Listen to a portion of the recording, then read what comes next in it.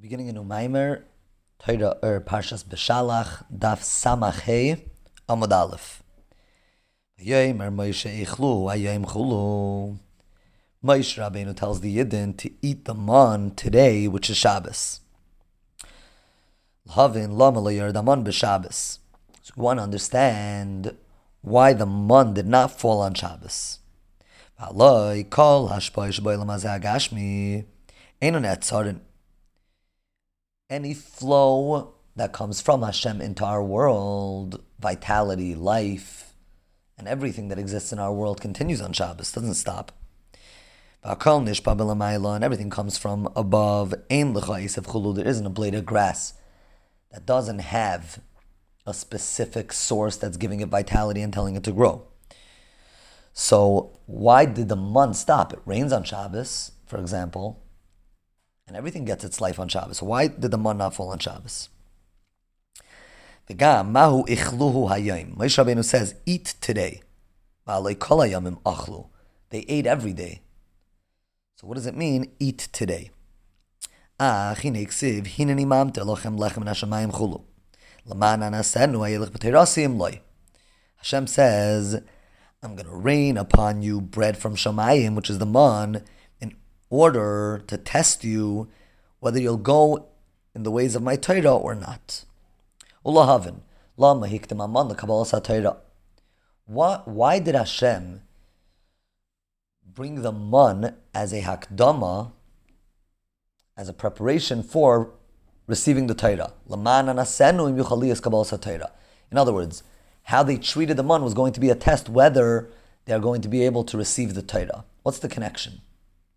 How does the man prove anything? How is this going to test and prove whether the Yidden are worthy of receiving the Torah and whether they're going to keep the Torah or not? The Torah says, the pasuk says, whether they're going to go in my Torah. Are they going to fulfill? Are they going to keep the Torah? So why does it say are they going to go in the Torah?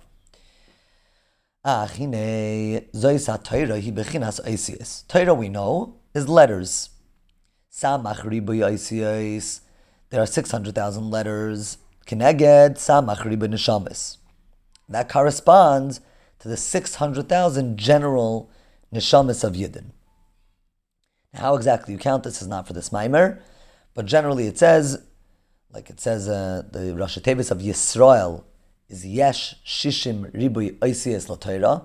The Rosh Tevis of the word Yisrael is that there are 600,000 letters of the Torah, which is why every Yid corresponds to a letter in the Torah.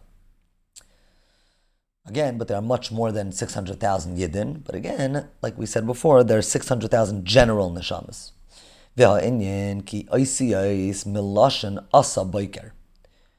The word for letter in Lashon HaKodesh is ois. What does ois mean? So the Alter Rebbe says the shayrish of the word ois is from the word asa, which means to come. The morning came. Shehu lashon hamshacha mlma'ala. It's when something comes from another place, from a higher place. Mlma'ala lamata.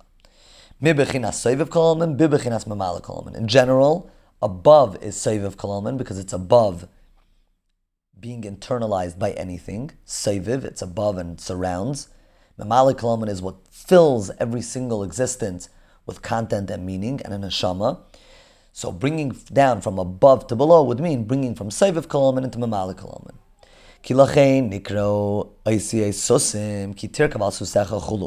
This is why letters are called horses, as in many of the Maimarim of Beshalach and Torah talk about how letters are horses, because just like a horse carries a person to a place where the person on his own cannot get to that destination, so too a horse is so too letters bring an idea from one person to another, carries the idea.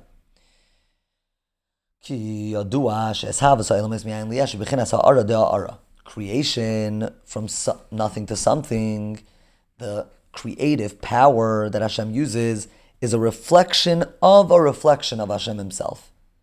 As we're going to explain in Hashem tomorrow.